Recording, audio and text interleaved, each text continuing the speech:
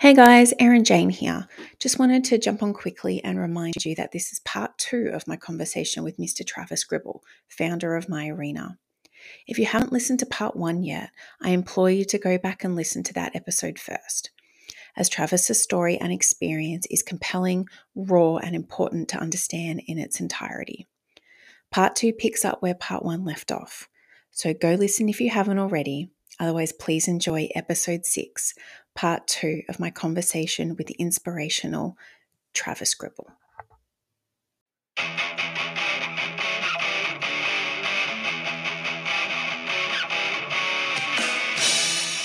I Will Hold Space for Your Darkness, a first responder mental health podcast hosted by me, Erin Jane, where we have conversations about what it's like to perform a first responder role and the mental health challenges that can accompany it.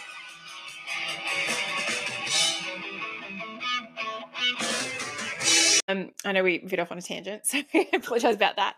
I sort of want to go back to obviously, challenging job, and you kindly spoke about how like the ways that you were kind of trying to cope, and obviously they were fairly maladaptive. At what point did you realize something was truly wrong in regards to going or your mindset changing to go, I actually need to go get some help, or I need to go talk to someone? Like, was there one moment, one instance? What happened?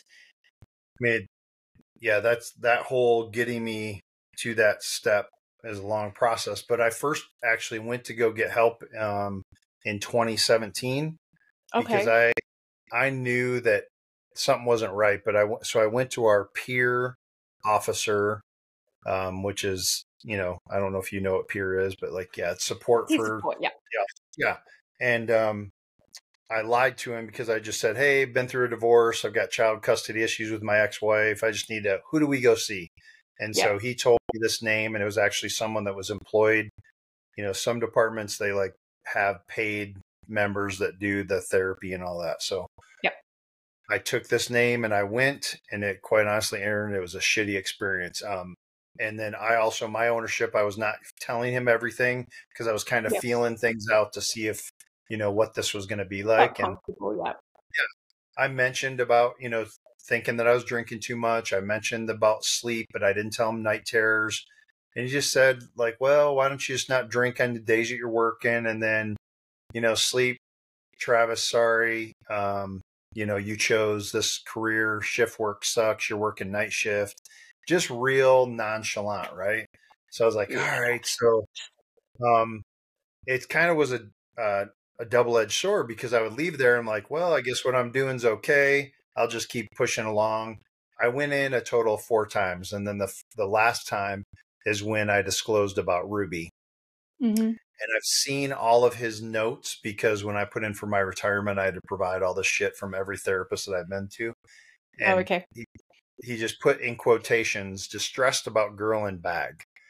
And then it was a total intake form of hey, you should, the forms recommend EMDR, recommend CBT, recommend time off from work, nothing. Yep. And then his thing was told to come back when he's feeling stressed again.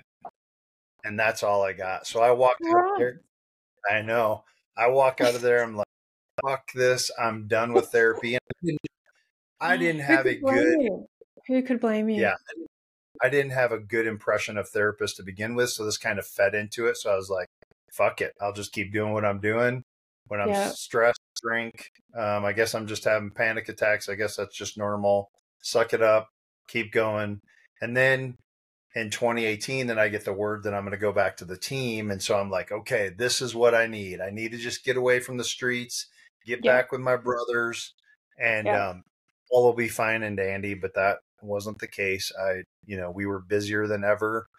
And then also, my wife and I, now we got married in 2017, and she was a police officer in Mesa as well. Okay. And she worked internet crimes against children. So, of course, they have to deal with all the nasty stuff. And her unit was the only unit at Mesa that was required to go see a therapist once per quarter. Okay. Which is good, and they deserved it. But they were actually going to see that person that I was, had a terrible, did not like him either. And in fact, it's disgusting, but funny. Then the nail in the coffin was one of her partners was in there in session, and he stopped the session to take a phone call on a real estate deal in the office. Oh yeah, it was fucked up. Oh my God. So Jeez. yeah, so they said, nope, we are not going to go anymore unless we can find somebody else. So they ended up finding this organization called Public Safety Crisis Solutions, and that's where Jennifer Cooper, that I, was my therapist that I now, speak with, she was located, and they started to go see her. So my wife was in the background through all this, like, you need to go see Jen. You need to go see Jen. We love him. I knew her partners, a couple old salty guys that I never would think would go to therapy. And they're like, no, they love her too. Yeah. But Aaron, I just kept pushing it off, to be quite honest with you. And it was very easy to say I was busy because as a team leader, I mean, we were working on, and that was definitely one of my coping mechanisms, because I felt most comfortable when I was at work. When I was at home is when all this shit started rambling. It's where I drank more. So me being at work was an easy way to mask or try to mask all my shit. Yep. So, yeah. And I mean, if you're ready for me to go there, I pushed it all the way until 2021, until my last day of work. Is there anything you want to ask about that, or you want me to go into how that all happened? No, you can just keep going. Okay. So so all the shit was piling up, and I finally, in January of 2021, I told my wife, I said, hey, I'll go see Jen. So I made an appointment, and I had some other breakdowns, like in the fall of 2020, I was in Michigan and Ohio visiting family with Emily, my wife, and just a couple random, just telling someone that I had no business telling about Ruby, and just lost it, just blubbering, sobbing. So like shit was adding up. And I was having, cry sessions all the time by myself, like driving in the car. Just, I knew it wasn't good. And so I said, okay, I'll make this appointment. Well, when I made the appointment, I didn't tell Jen that I was in crisis or anything like that. She's like, all right, the next appointment I have was in March, which, I just said, I think I probably need to get someone, or see someone. So I was real nonchalant about it. Yeah. So, no shit. This is on a Monday in 2021. I was team leader, obviously, at this point. I was pulling into Jennifer's parking lot to go for my first session, and a suspect barricade situation kicked off back in Mesa.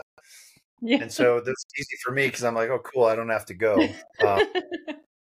So I get a hold of Jen. I canceled the appointment, and I raced back to Mesa. We handled, ended up having to use gas and stuff. Pretty typical for us on this suspect, getting him out in custody, no big deal. Yeah. And then we go home. And then I was home for like 45 minutes. And I get a call from Lieutenant, one of our SWAT lieutenants, saying that there was a hostage rescue call that was kicking off. And the call circumstances were that and this was in a nice area of Mesa. We had some very nice, well-to-do east side of Mesa neighborhoods. This little girl had exited her house and ran over the neighbors. She had been shot in the arm, and her arm was almost severed, and she had been badly beaten. And she told the neighbors the suspect is my dad, and inside the house is still my mom and 18-year-old sister. So I'm getting this information and like, yep, this is probably going to be a hostage rescue. And so we all, obviously the whole team's going there. And there's a couple different types of hostage rescues that can happen as far as the planning goes. There's either what's called a deliberate plan, which means like I have hours, I'm on scene, we're negotiating, blah, blah, blah. Or there's a hasty or emergency, which means, hey, shit's kicking off. I don't have time to plan. We just got to go do the work. And so I've kind of figured that's what this was going to be because he had already committed violence and he was inside with people. So sure enough, get there, get a little bit more information. And we come up with a plan to go to the back of the house, shotgun breach on the patio door, drop the glass, and make entry. And inside, we find a male deceased, obvious deceased with gunshot wound to the head.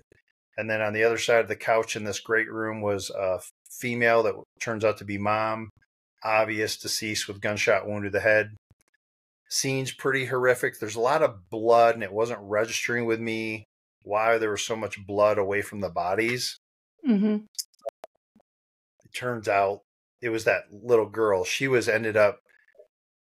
What happened at the top of the stairs is he comes after her, beats her heavily. She falls to the ground. He shoots. She's really a hero little girl. She's 9 years old. She played dead.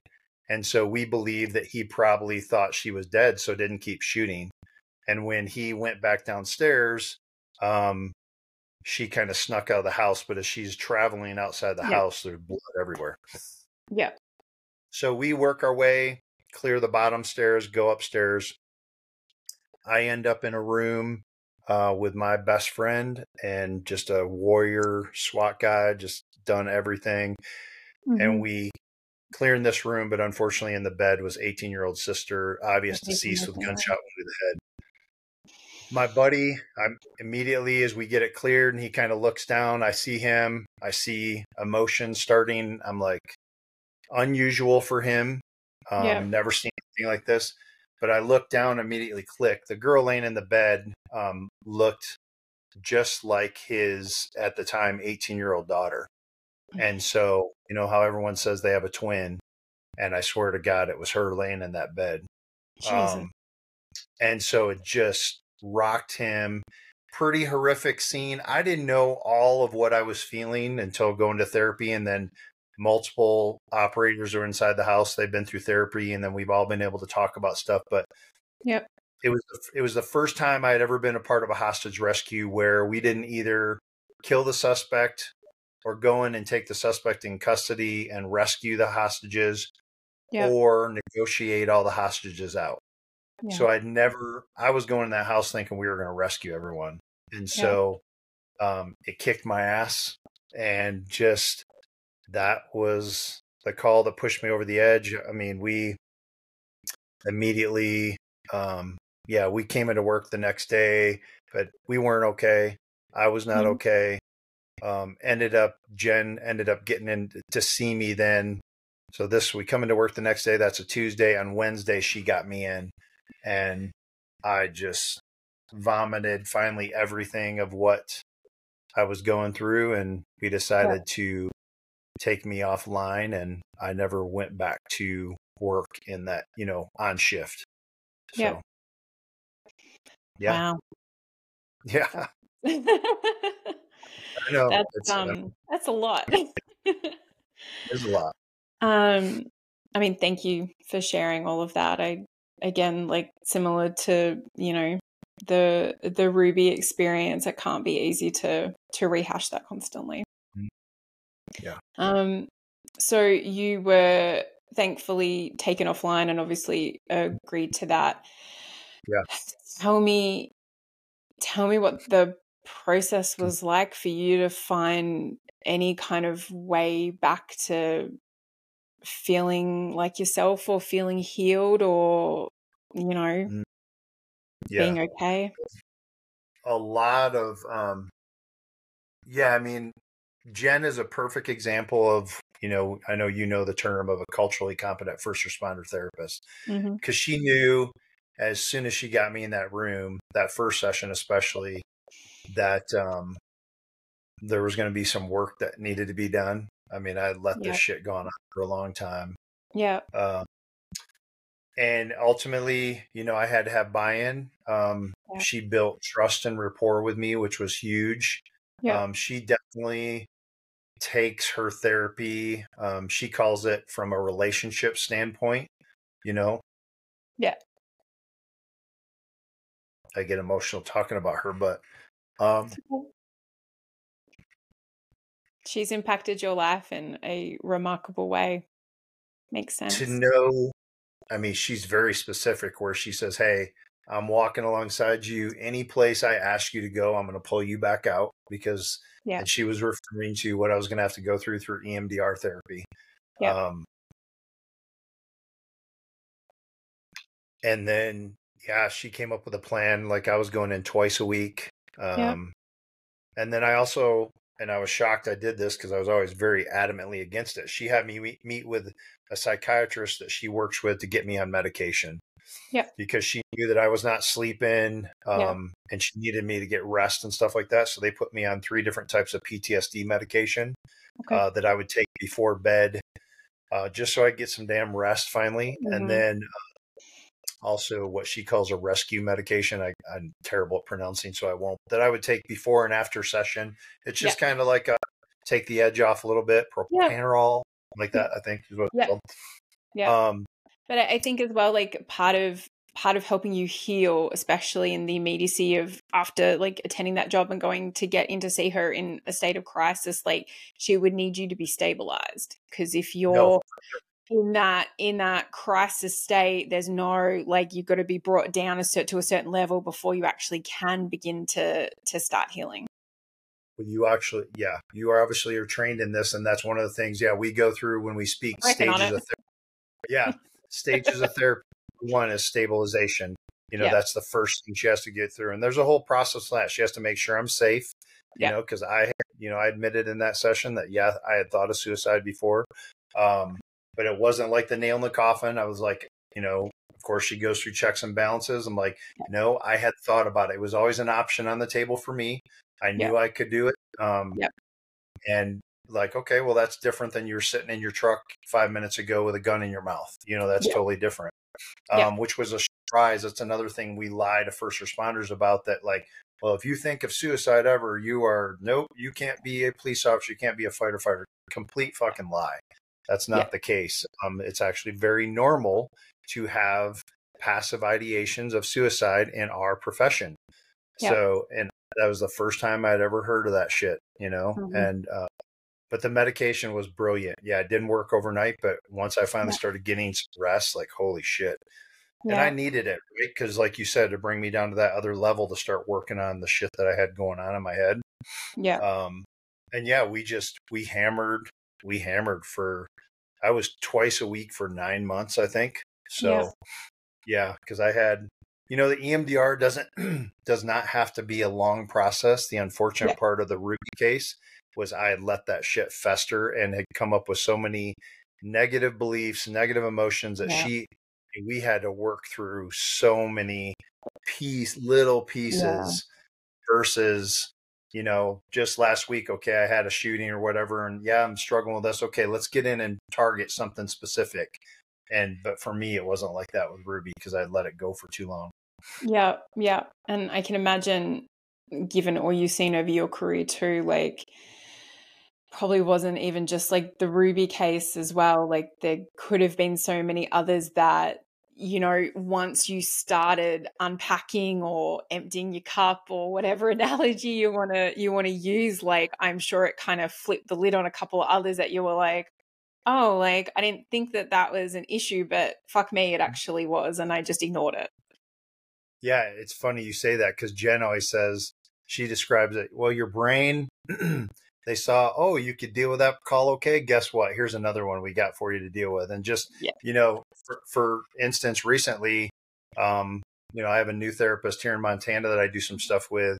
And gosh, probably 2 months ago, I went and did EMDR over my shooting from 2005 because I had one specific thing about that shooting that I was having intrusive thoughts of his body laying there. And that was something new that had come up to me. It wasn't giving me nightmares or anything, but it'd be like, okay, talking to Emily, and all of a sudden, boom, there's his image. Like, didn't like that. And so I went, and the fun thing about that, it's crazy to call EMDR fun.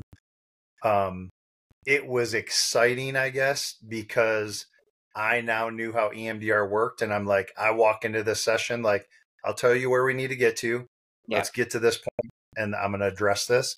And we did it. And I cleared that image, in a session. Not, and you know how it works, but those listening, it's not like, I can see that image as I'm telling you right now, but it's not intrusively disrupting my life. You know what I'm saying? Yeah. I'm in control of it. It's back in storage. I Yeah. can recall it if I need to, like we are in this conversation, but it's not Yeah. intrusive. Yeah. And it's interesting. I caught up with some of my husband went to military college and he had his 30-year reunion a couple of weekends ago. And one of his mates was sent to Afghanistan during the war on terror and stuff. And we were talking about something and he sort of was like, oh, I see the work you're doing and blah, blah, blah. And I think it's really awesome. And then I was telling him about my studies for psychology and counseling to obviously become a therapist for first responders and how I want to get qualified in EMDR when that point comes. And I love hearing so much about like the way you talk about it and your passion about it and how successful it's been for you. And his head just like was on a freaking swivel because he just turned to me and was like, you know what that is? Because it's just something that like not a lot of people talking about. And I'm like, yeah, I know about it and I'm really interested in it and I want to become a practitioner in it. And he was saying like he had this one scene that haunted him for fucking years. Like, and even to the point where he would call my husband at 2 or 3 o'clock in the morning and he, not going to like speak out of turn, but basically he'd get up to go to the bathroom in the middle of the night and just see blood and dead people on his bedroom floor in between the bathroom and his bed. And it was just, he just could not shake it. And he actually went through EMDR like years ago and it was like experimental at that stage. And his therapist was like, I really want to try this on you. And and he actually like the quote of what he said to me, he's like, EMDR saved my life. I say that all the time. Yeah. I mean, I probably would say, like you say, how many people know about it? I always ask, how many people have heard of EMDR when I'm doing my, seminars?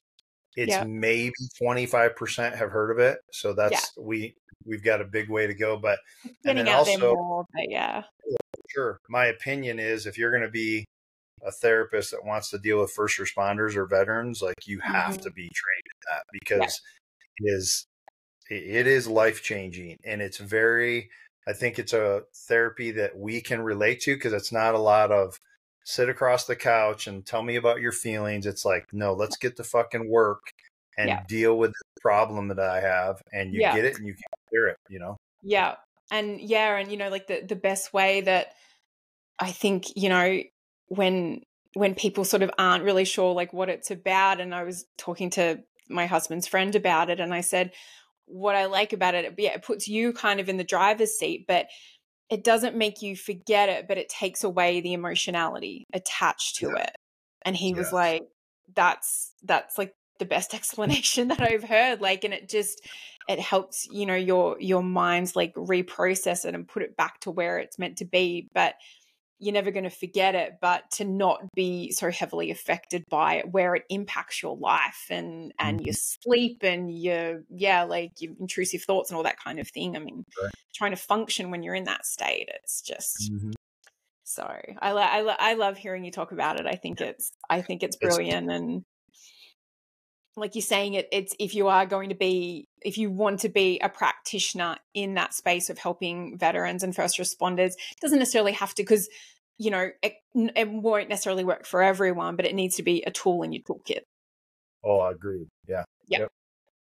And so from what you've sort of spoken about over your career, and you've been like brutally honest and said, like what, like that you consciously like just like was like, fucking, I'm not going to deal with anything. And you just packed it all down and all that sort of thing. And then you've kind of come to the end of that spectrum where you're like, fuck, I actually have like a lot of shit to deal with. Like how has your mindset like changed? Like, I guess, you've kind of got like new Travis over here and old Travis over there. Like, how do you kind of reconcile those two parts of yourself? Well, that's a good question. I've never been asked that. Well, I think it's very important to know that old self is it's always there.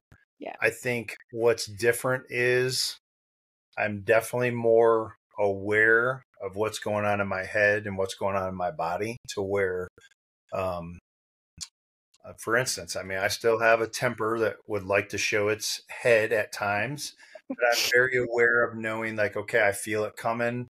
What can I do to help to stop me from getting there? Not that Yeah. I'm perfect, I still make mistakes, but I guess, yeah, just very aware. I'm still Travis. I still, dealt with all this shit in my career. Um, I don't regret any of it. It is, I would not be who I am today if I had Mm-hmm. not been through my experiences, right? Yeah. But how do I reconcile it? I definitely, I've taken charge of, me controlling my mind more and my body more versus it controlling, me. And Yeah. so I don't know if that's the answer. I guess that's kind of, yeah, No, kind of, yeah, yeah, it's truthful, so it makes sense to me. yeah, Um, yeah. and I think as well, like, you I guess you sort of spoke about the also like not necessarily maybe a mindset, but like an attitude towards sort of like the mental health and maybe I don't know if you sort of mentioned it here or like on other podcasts and stuff, how, we all back then may have judged other people for their mental health failings a lot more harshly. Coming full circle, and I guess I want to quantify that by you probably will always feel like a work in progress, but Mhm. given where you're at now and your level of understanding and compassion and all that kind of thing, has it made you sort of either think about or taken the step to go back and have like reconciling conversations with, I don't know, maybe like your children or not necessarily your ex-wife? I don't know what kind of relationship you have with her, but even like people from back when you were a significantly different person compared to now. hmm I definitely have, for sure. So start with family. I've definitely, my boys, talk about them all the time, but yeah, I definitely was quite frankly an asshole, for a lot of their teenage years, just because I was dealing or not dealing with my shit appropriately. And Yeah. I would take out on them, just yelling, losing my temper, whatever it is. And Yeah. they now both, they're older, they're 18 and 19. They both know what I've been through. So I've been able to explain, what exactly this looks like dad went through, Yeah. not as an excuse, Yeah. but telling them that, like, hey, I'm sorry. And now we joke about some shit that I was just super hardcore about stuff with them. And then, Yeah. yeah, extended family, just hearing from them that, yeah, there was times where Travis, we're walking on eggshells because we knew you were about ready to pop. Yeah. So yeah, having to reconcile that. And then as for professionally, anybody that I know that maybe heard me speak, in a negative way towards people coming forward in my past, I Mm-hmm. have definitely sought them out. There's one specific person that I ran into him recently, and I know specifically, I don't even know if they knew, but I was talking shit about some problems they were having based on a traumatic incident they've been involved in, and I had to reconcile with them.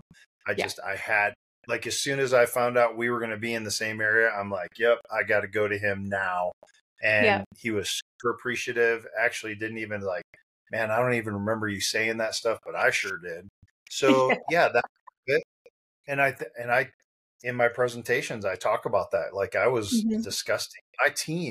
Our team was disgusting in that aspect. They now are different because Yeah. after I came forward, but yeah, gosh, man, we used to say, yep, oh, you had a hard time with that shooting? Shouldn't be a police officer.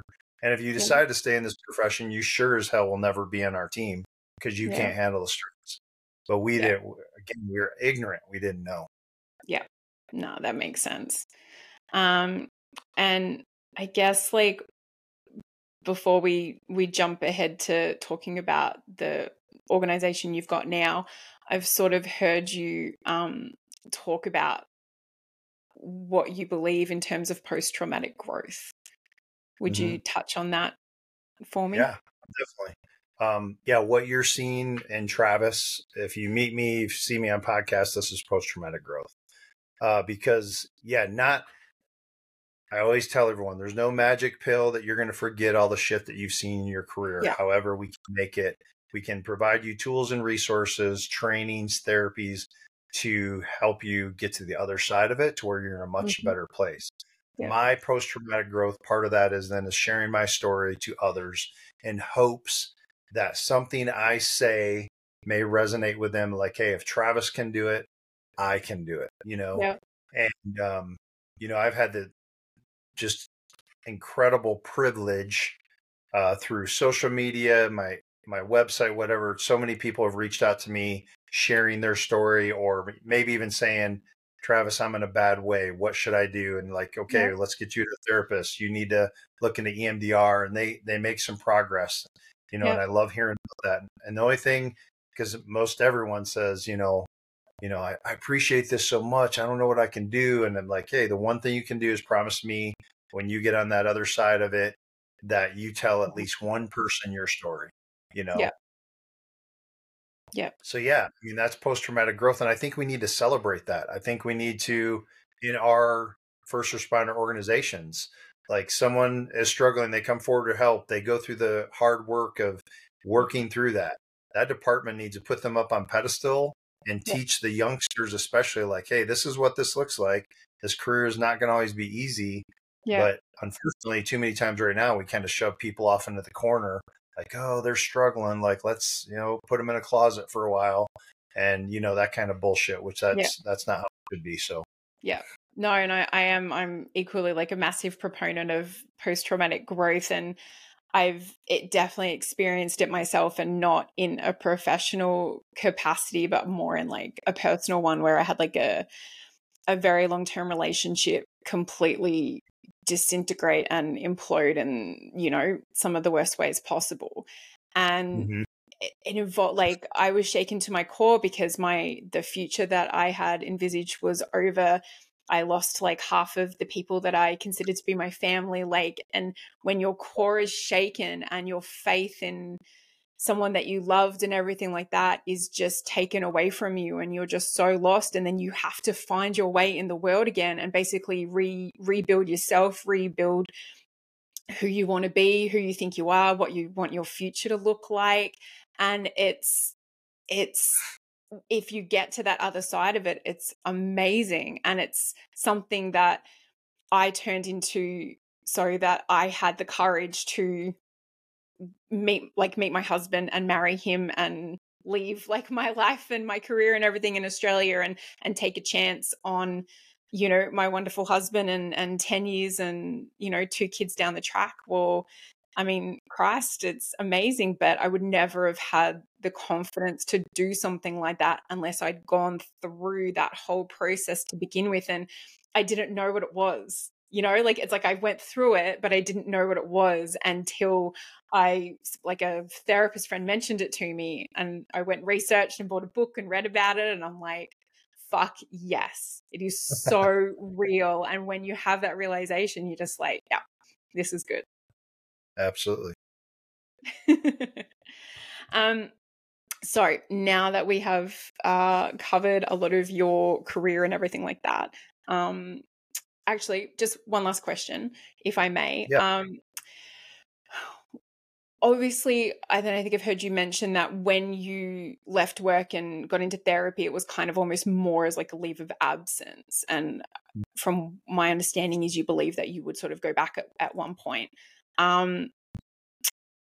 How were you in a good mental health space that it became apparent that you were kind of just like, I'm done, or it's just, I can't go back and do that? Yeah. So about probably 6 months into my therapy, Emily and I started talking about, what does this look like? What does this look like going back?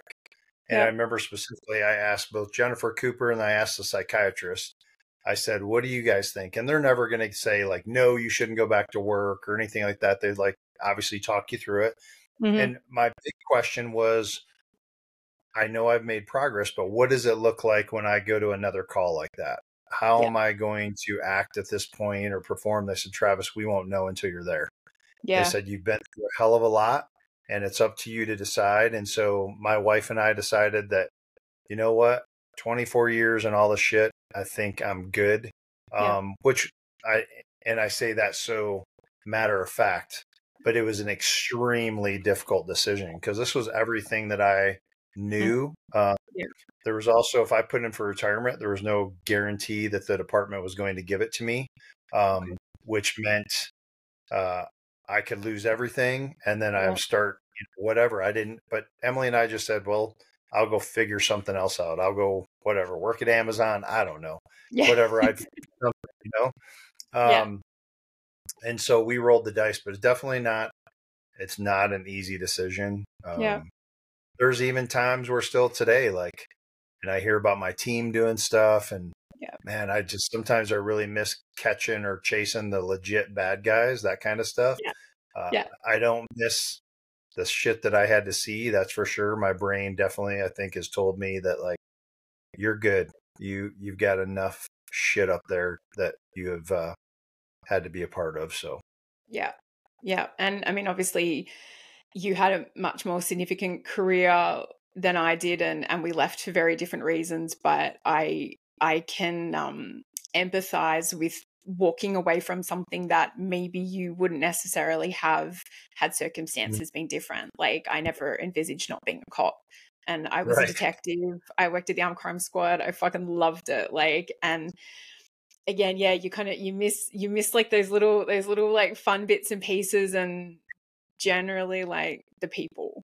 But it's something kind of weird to reconcile when it has been such like a significant part of your life. So I can different circumstances, but I can understand a little bit. So please tell me about the genesis of My Arena, which is what you do now. It's crazy. So the first time that I had ever told anybody in a group setting about everything that I was dealing with was with my team. It was when I made the decision that I was going to put in for retirement. And so I went back and met with them, very condensed. It was only like an hour. I was going to be able to speak with them. Told them about, what I'd been through, what had been going on the last few months. I mean, they knew I was off work for some heavy shit, but they didn't know all the details. Had a great response from that. In fact, before I even left there that day, one of my operators, that he's just a badass and pretty much like my right-hand person. When we were going into the shit, I wanted to put him right in the middle of everything because I knew he was going to do well. And he comes up to me with tears in his eyes. He's like, I thought I was fucked up. He said, I've never heard anybody talk like this, that, the stuff you learned in therapy. And he wanted the name of Jennifer Cooper. So, and from there, that kind of snowballed to where our whole team has been touched by Jen now. And she does, debriefs with them, sound therapy with them, sees many of them, and a one-on-one sessions.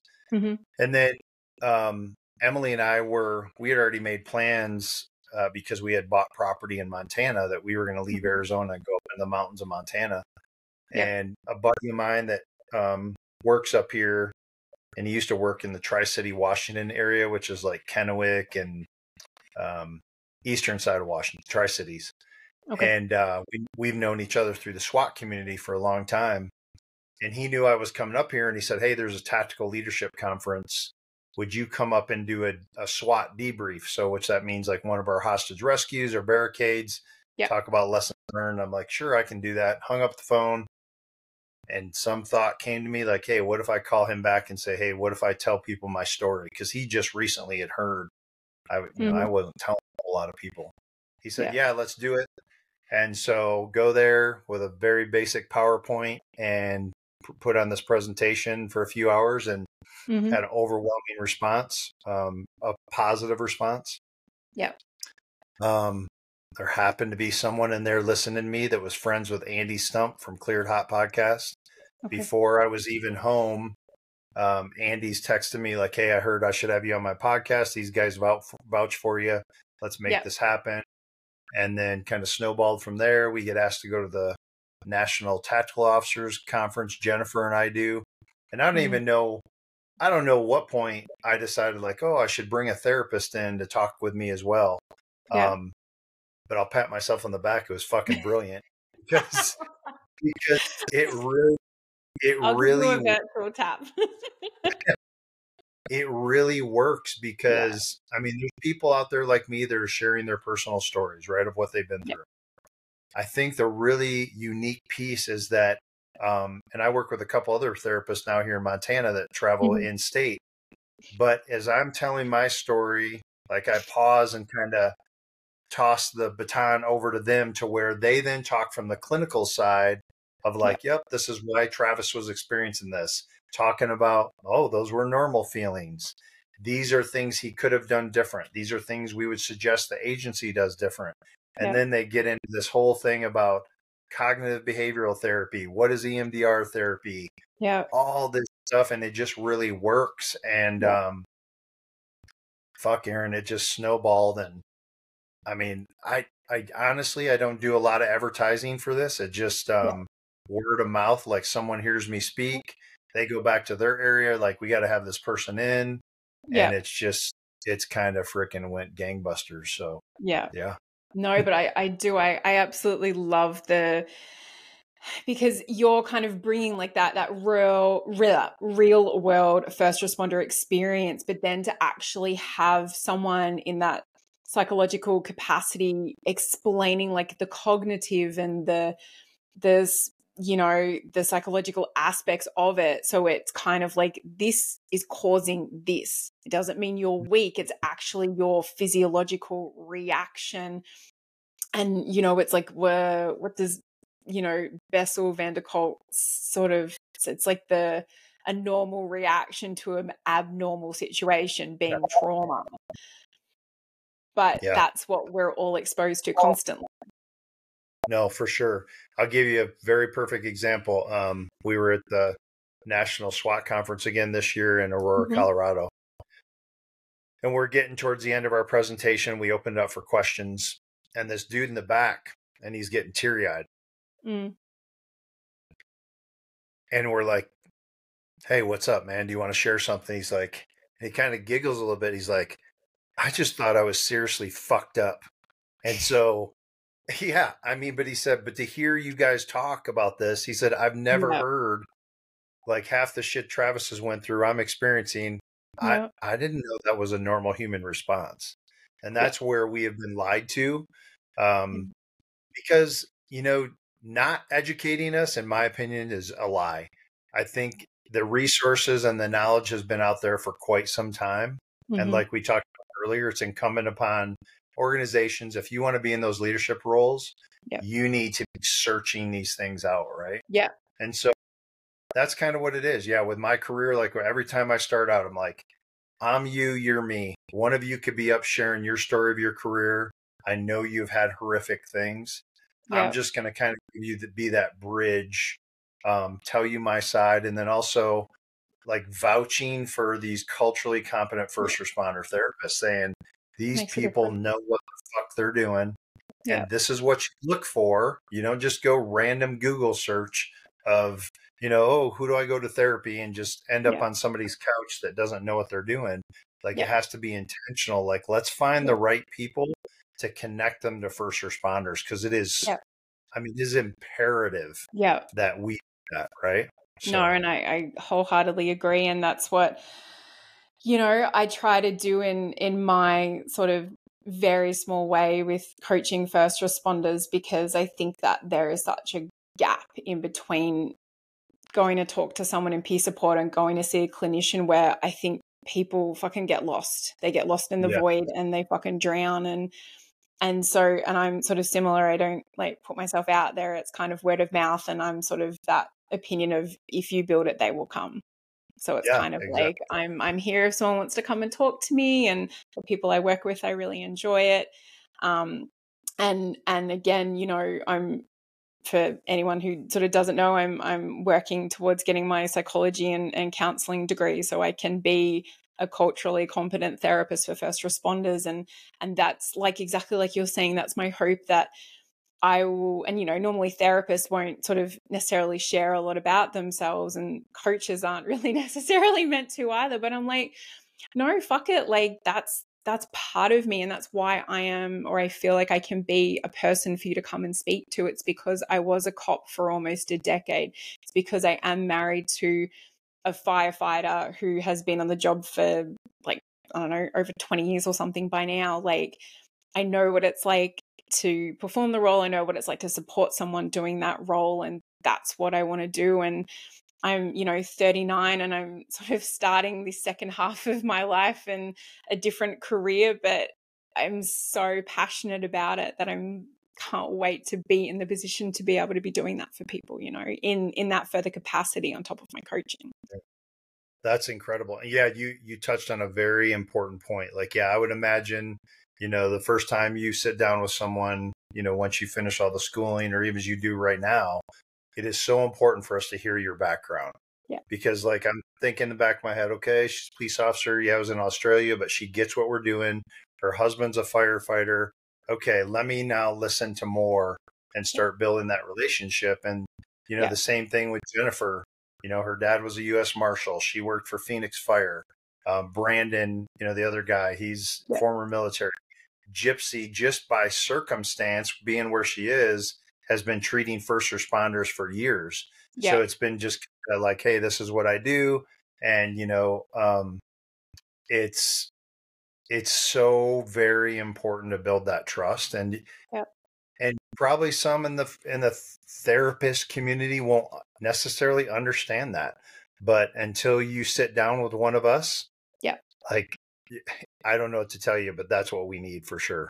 Yeah. And that's part of the reason why I feel so passionately about it, because, hearing your experience and so many others, when they go and they speak to someone who just doesn't fucking get it, or they just can't comprehend it, it can do so much damage. And imagine if you had never gone back, if you'd just gone, oh, okay, well, like, I'm fucking fine, and I'm not going to pursue that. And actually, like, it's taken your tenacity in terms of trying to get yourself help and get yourself a competent therapist. That not everyone has that. Not everyone has that in them. And then what does that fucking lead to? Right.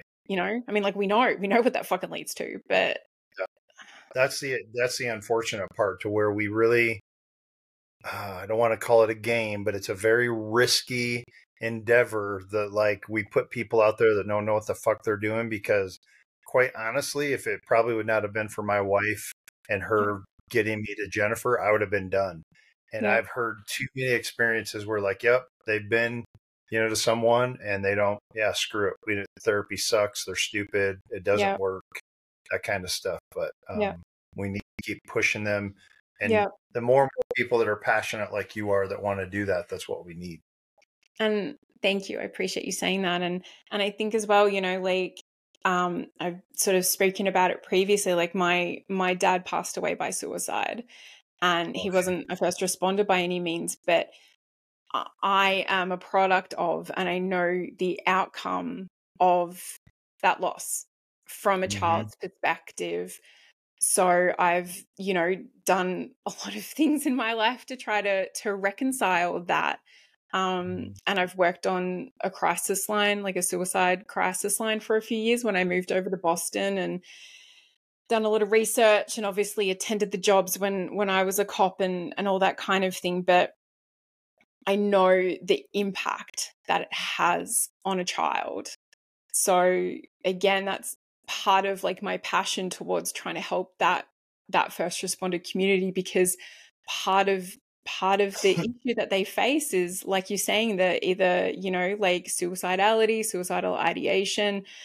We lose so many in that way. And I know what that loss is like, and I know how my life has been shaped by that. And it does, like, and I was very, very young, but that loss has, like, shaped and impacted my life, like my entire life. And not only, like, the circumstances of how I grew up, but how I felt about myself, like the beliefs I had, like feelings of worth. And then even, I've been really fortunate, but, kids whose parents complete suicide also have such higher risks of, completing suicide themselves, suffering from depression. Like, it's that whole fucking gambit. So almost every part of my life is tied into me wanting to move forward with it, because I know what that that loss does to someone, you know? Yeah. Yeah. No, we definitely have to keep highlighting that. I think, with Taylor the other day when we did our first podcast, I think that came to me like, shit, we don't even talk enough about that, of what it does to the kids, and how the risk factors, how much they increase if a parent is committed suicide. We have to definitely touch on that. Yeah. And I mean, and I guess, I've done a lot of research and personal work, and I now just come at it from a complete place of compassion, because it was weird. Like when I was working at the suicide prevention organization, I was pregnant with my first child, and they asked me to get up and speak at the Massachusetts State Suicide Conference. And as I was writing my speech, I realized that I was going to give birth to my first child at the same age that my dad ended his life. Oh, shit. And that really impacted me, because I was like, holy shit, like, I'm beginning my life and beginning this chapter of my life and starting a family. And he had 3 children and was choosing to leave. And it just gave me, I think, so much more compassion than I've had ever known that I could feel towards him, because then I experienced the love of being a parent and then going, fuck, like, you were in so much pain that you still chose to leave, Yeah. And I think that, I mean, I'm a very big, empathy and compassion are really important to me. And that's what, I want to offer in the space that I'm trying to feel and all that kind of thing. And I think that's part of the reason why I really love your approach to everything that you're doing. And we spoke about it briefly offline, but the way that you sort of go about it, you're not about like your shock tactics, you're very humble in the way that you go about talking about your experiences and all that kind of thing. And I think you come across with empathy and compassion, I think, for your former self as well as the other people that you're trying to help in that regards. Well, thank you. We try.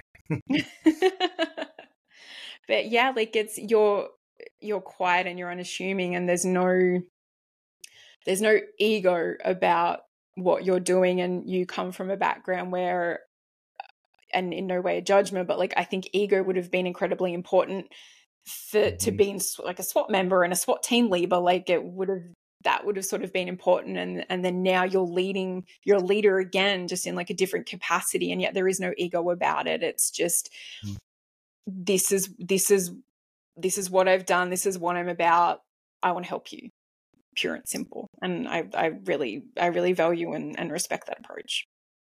Well, thank you. Yeah, I mean, we do, I do share some stories of my career, and part of that is just, I think through all the stories we tell, somebody can possibly relate. It's not about like, hey, I'm Mr.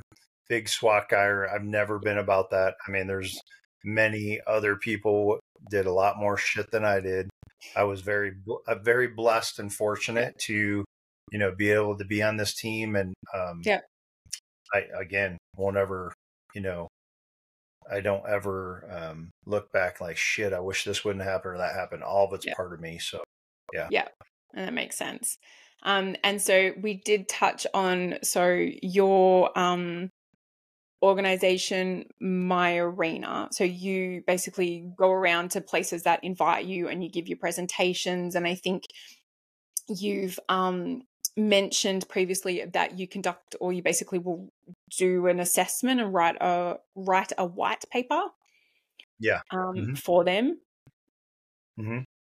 Yeah. So when we started, it was just going around doing our seminars. It started with, I don't know, anywhere from 2 to 4 hours. And now it's really it's grown into pretty much, it's a full day training. And then, just through, having conversations, some people, a couple different departments asked like, hey, would you come in and do an assessment? So we built that from the ground up to where, we'll just come in and assess from, we like to look at a couple critical incidents that agencies have dealt with maybe within the last 12 months. And then we would like to evaluate how you dealt with it after the actual call was done, in regards to how you took care of your people and, the services you provided. And then we talk to the employees, we talk to leadership, and try to get that all together. And then, present them a white paper, which it's really a military term of describing, this is our assessment. This is what you're doing right. This is what our best recommendations, how you can improve, and then go from there. So it's kind of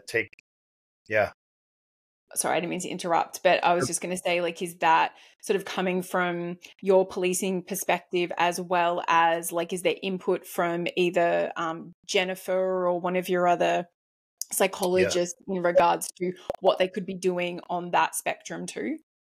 Yeah, exactly. It's myself and the therapist. We do this jointly together. Yeah. So cool. I'm kind of the liaison advocate of, like, hey, this is what you should be doing for your employees. And we get down to the nitty gritty, even how you handle your officer involved shootings and how important it is that, how you deal with your people after that call. And then the therapist, their professional side of it is, what does this look like to deal with these type of critical incidents? And we're a big one on, we believe organizations should have critical incident policies in place that there's some mandatory care for certain incidents. We believe within the first week, and then 30, 60, 90, 120 day mark that they're going back to do check-ins. Cause studying this stuff and the work that you do, that a lot of times in that first week or even that first month, you still don't even know how you're feeling. Everything's trying to settle. And then we want you to get in there to keep checking in and make sure that everything's okay. So there's pushback on that at times just because of the financial reason. And then a lot of organizations don't like, we've had some unions like, we don't like mandatory. And honestly, what I tell them, let me come there with Jennifer, let's do our presentation, and then let's talk about mandatory. And every time it's wiped it off the board, like, yep, we believe in it. Let's do it. So. Exactly. No, that makes, complete sense. And you were also saying that you have also started a podcast called In the Arena. Yeah. Yep. And so I think you just launched that last Friday, I believe. Yeah, last Friday was the first day. It was a goal that I had to try to do one in 2023. I mean, I'm sure just you, it's not lost on me that there's so many podcasts out there. Trust me, that's exactly the same. Like, for sakes. But I feel that, because because you followed my social media, but if people on here haven't, my biggest go-to throughout the last year was I would do these extended videos on Instagram. And just our human nature is a lot of times that gets watched for first maybe minute and a half, and then viewership goes way down. So I thought this would be a good way for me to put out some stuff. And I like to be able to get some of my opinions and recommendations out there in a little bit lengthier form. And then I'm also going to interview some guests that, they've come through some of the shit and got to the other side, or maybe they're even still working through it and what it looked like for them. So, and I think sort of, like we may come at it from slightly different angles and perspectives, but I just love the conversations, and again, just putting it out there of like first responders talking about their experiences and then talking about the mental health aspects. Like it's generating conversation, and it's important. And I think that's sort of where I'm, coming from. And like, I love this. I love this so much. And I've met some, and continue to meet some wonderful people through it. Like as a result, I'm just, getting contacted by people sort of left, right, and center, and be like, hey, if you're after a guest, I'm like, sure, come on. And it's wonderful. And I think, like just generating those conversations and putting it out there, it's so important, because I think like it's that kind of thing. It's like, then someone listening hears something I say or hears something you say, and they go, oh, okay, like that's fucking normal. Or, like feeling or experiencing symptoms of, PTSD for that first month is actually normal. And then if it's it, happens after a month, and then it's like 2 or more of these symptoms or one of these symptoms, and it's impacting your life. Like, to actually just hear that in just a very layman's term is going to, I feel like, resonate with people sometimes a little bit more than just the really cold hard facts and figures and all that kind of thing. So agreed. Yeah. And I mean, I know you go the same, I guess, angle that I do, is if one person latches onto you, one person latches onto me, and we help save a life, it's yeah, fucking all worth it at the end of the yeah, day. Right. yeah, So, and no, it's been fun, watching this little community. I mean, I know, you and me, some other people that are involved. It's fun. And yeah, Taylor and I, this is kind of on the next big picture thing we're thinking of. One of these days, I'm going to put together a conference where I have this little community get together, and we'll do our thing and have breakout sessions for different topics. And, I want to do it for first responders, but I also want to do it I want people that, like you, that are therapists or going to school, and they have this passion. Like, I don't know why, but I want to become, I want to help first responders. yeah, Well, we're going to bring in and show you what that looks like. yeah. I can have this big, that's a goal that we're working on, that we're going to put something like that together. I love that. That's fantastic. I think that would be amazing.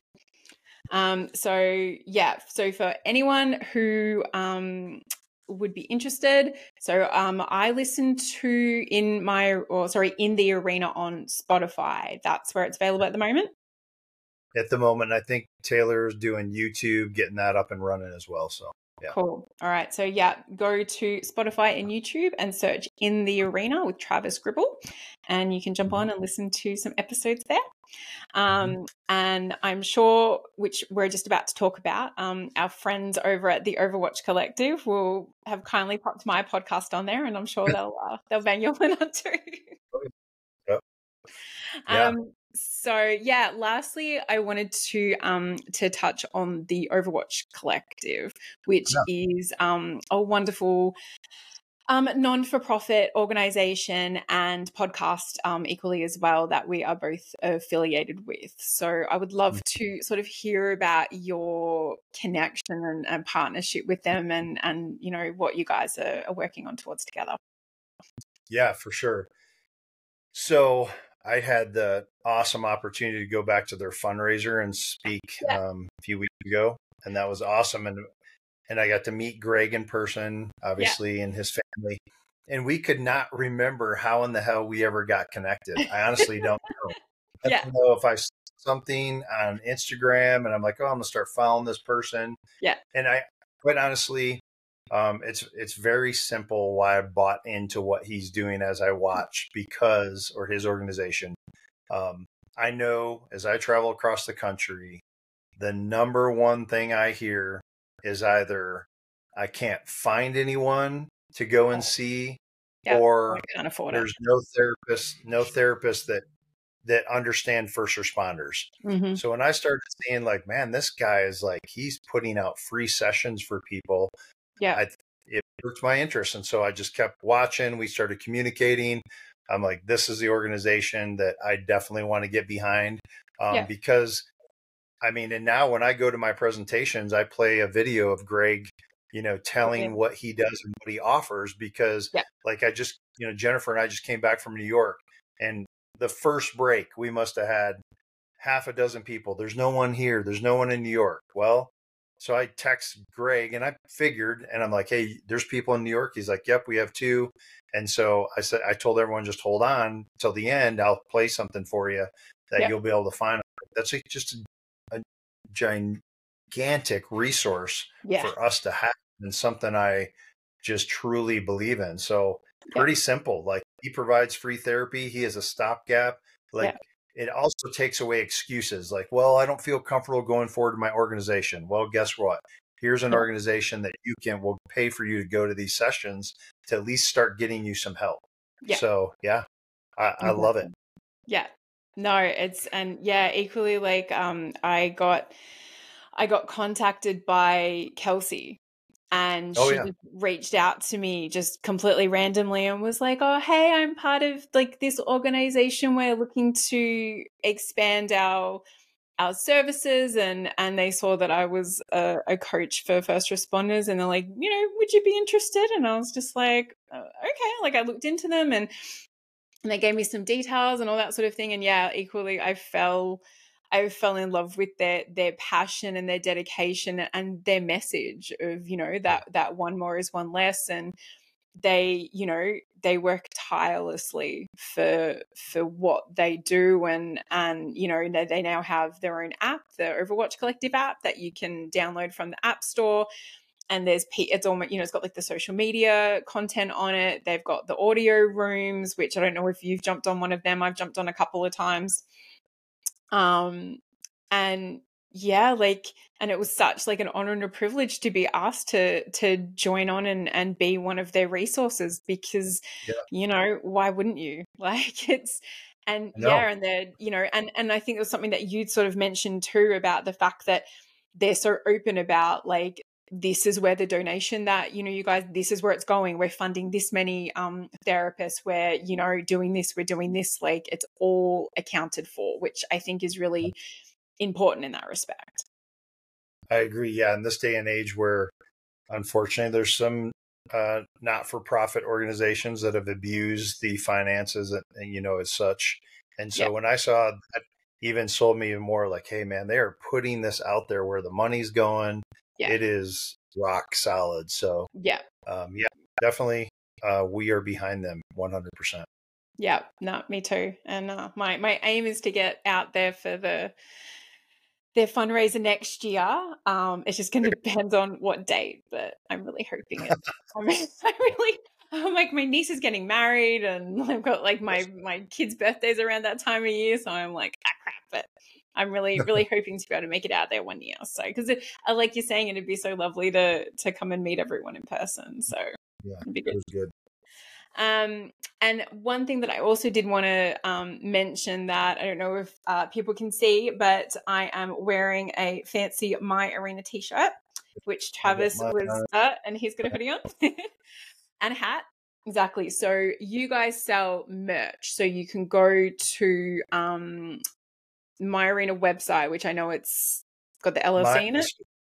myarenallc.com. Yeah. Mm-hmm. Okay. And you've got, Travis kindly sent me a t-shirt. I purchased one of their like racer back singlets that I wear to the gym.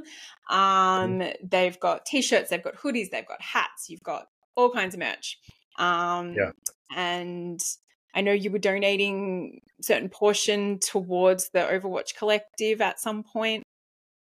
Yeah, I was. Yeah, leading up to me going out there, I ran a sale promotion that I was going to take $5 from every sale, and we were able to present them with $1,500 from sales for our merchandise. So, yeah, that is amazing. How wonderful. Yeah. So the merchandise thing, kind of, we don't. It's hard for me to even promote that stuff because again, it's just weird to me. But it's good. We have, on our hoodies something that says "You're not alone," and then and on the t-shirt. So it's just kind of it's almost like a conversation starter as well. Like someone asks, if you're afraid to start a conversation, and say, hey, what's My Arena? Well, let me tell you a little bit about it. So yeah, it's good. Yeah. And I think, like you're saying, I sort of agree. I really like the organic nature of word of mouth stuff like that. I think there's something so pure about it, and it gets it out there without you feeling like it's getting shoved down your throat. Agreed. And I do have to, just so everyone knows, like on the wolf, the ruby eye, that's in honor of Ruby. That's what that means. That's why we have that there. So super important our organization and what we do. Yeah, it's all because of that day that I was blessed to be able to find her. So yeah. And just so our listeners know, I have heard you talk about it in other podcasts, but from what you're aware, she is doing good now, right?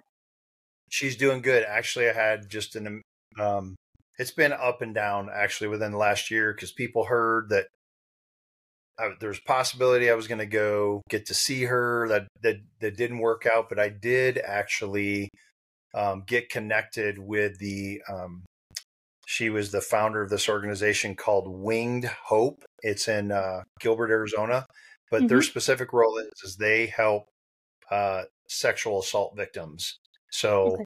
and they work closely with police departments. I had no idea that that organization was involved with her. And Okay. it's just, I've been able to connect with some things and get some information that really helped. But yeah, she's with her um, adoptive family. That was the first foster care family to take her in after that, Yeah. that day.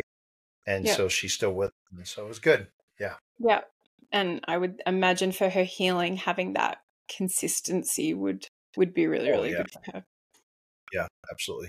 Well, I hope one day you do get to see her again. I do too. Yep, someday. All right, Travis. I have taken up a lot of your time, so I'm very much appreciative. I do have 2 final questions, if you will indulge me. So I like to end the podcast on sort of talking about, which, I mean, I think every episode we talk about the fact that there's such a level of darkness that can permeate, our first responder roles and all of the things that we see and all of the things that we must do. And it can, haunt us to a certain extent, which, you've spoken really openly and honestly about. So I appreciate that. The one thing I do like to ask is, what do you do to hold space for your darkness? What I do now is just staying very aware of what's going on in my heart and mind and my body constantly. I think for all of my career, I did not do that. And just when the darkness would creep up, it would take over.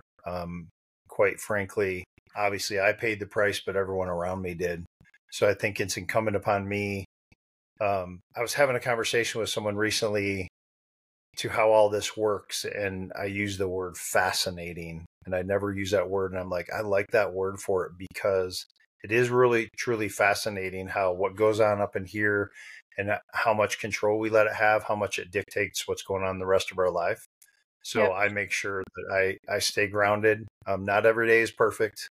That is not, I still have some pretty shitty days. And, but I also know that it's okay to feel that shitty day, versus I have to just go to this place to cope or do whatever, get rid of it. It's okay to let your body feel that because sometimes just, it's not good. So yeah, that's what I do. I make a conscious effort to just stay on top and be completely aware. Yep. No, that makes sense. And I appreciate you sharing that. And the other question that I like to ask is, what can someone in the capacity of whether it's a partner or a friend or a loved one, what can they do to help and support you hold space for your darkness in that respect? Yeah, for me, it's just, and I think this would resonate with many people, is I just need to know that they understand, that they see me, if that makes sense. Especially if you're related to the first responder career, most of us are not looking for accolades, pats on the back, a news article, another award. We're just every once in a while need to know that, like, I understand what you're going through. I understand. Thank you for what you're doing. And I know it's not always easy. And that's what I need to hear. I need, people around me. I mean, if people watch my social media, I was very hesitant when I started doing this, but I put out some positive messages that I received from people. But it honestly comes from a true, like, holy shit, thank you. And it's like, it's beyond coincidence at this point to where, like, there's been days where I'm like, is this really what I'm supposed to be doing? Like, I don't know if I'm getting through to anybody. And then I'll get a message like, hey, Travis, because of what you said, I started EMDR therapy and I'm doing it. So we just need to know that people hear us and they understand and that we're, making an impact. And I guess that kind of also goes, and then you know how it is, Aaron. I mean, even right now, you're a mom, you're a wife, you're trying to do all this stuff. And a lot of times we get so busy, we don't have a lot of space. Yeah. And I was like that pretty much my whole career. Like, I didn't really check in people with them intentionally. And Yeah. that's why it's so important now. Like if people reach out to me, like I just want them to know I hear you. I'm acknowledging your message. I'm going to do what I can, to help you. Yeah. And I think we just need more of that. Because you listen to me, I preach so often. Buddy checks and intentional conversations with that core group of people that you have. You can't take care of 30 people, but you can have, your circle to where I'm going to always have some space for you. Yeah. You know what I mean? I don't care what I got going in my life, but if you call me and like, hey, I'm having a hard time. Yeah. I know Travis is going to be there. I know Aaron's going to be there. And we need to do more of that for one another for sure. Yeah. No, and that really resonates with me, because something that I'm not like hang my hat on, but I pride myself on is being a really good friend.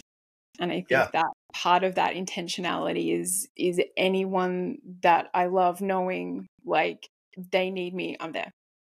And I think that's awesome. Like super important. Yeah. And I think like you talk about, holding space for your darkness. Like, hey, people know that if you come to Aaron, like I got some space for you, because some of us, some people just don't, and that's okay. I think we all can get to a place where we can have space for other people as well. Yeah. But it's very important that you let those around you know that, hey, I've got some space for you if you need it. So.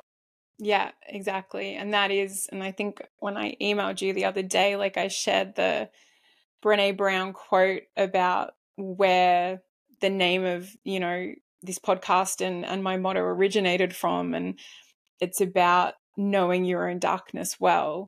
It helps you be present with the darkness of others.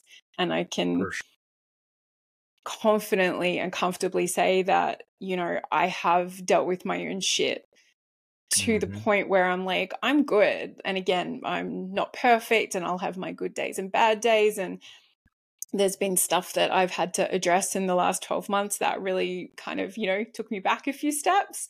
But again, like when you know that you're good and then you can have that capacity to hold that space or that darkness or whatever else for people, like I think it's just part of who I am, and it's part of what is my makeup and what, you almost kind of feel guilty because I get such joy out of doing that for others. So no, agreed. Yep. Yeah. Okay. All right. We will wrap it up there. Mr. Travis Gribble, this has been an absolute honor. Thank you so much for your time.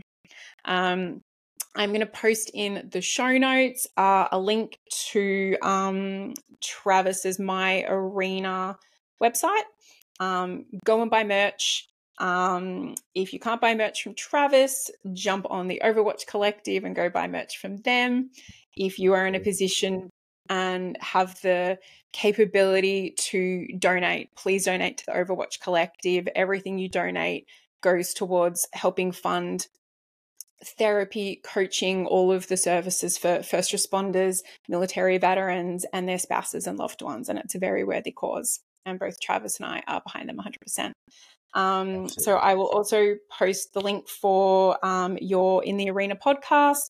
I will attach Travis's Instagram handle and information. So there will be all of the ways that you can get in contact. And equally, if you are interested in having Travis come and speak to your first responder community or your police department or anything like that, I really encourage you to reach out. All right. Thank you. Thank you for your time. This has been I Will Hold Space for Your Darkness.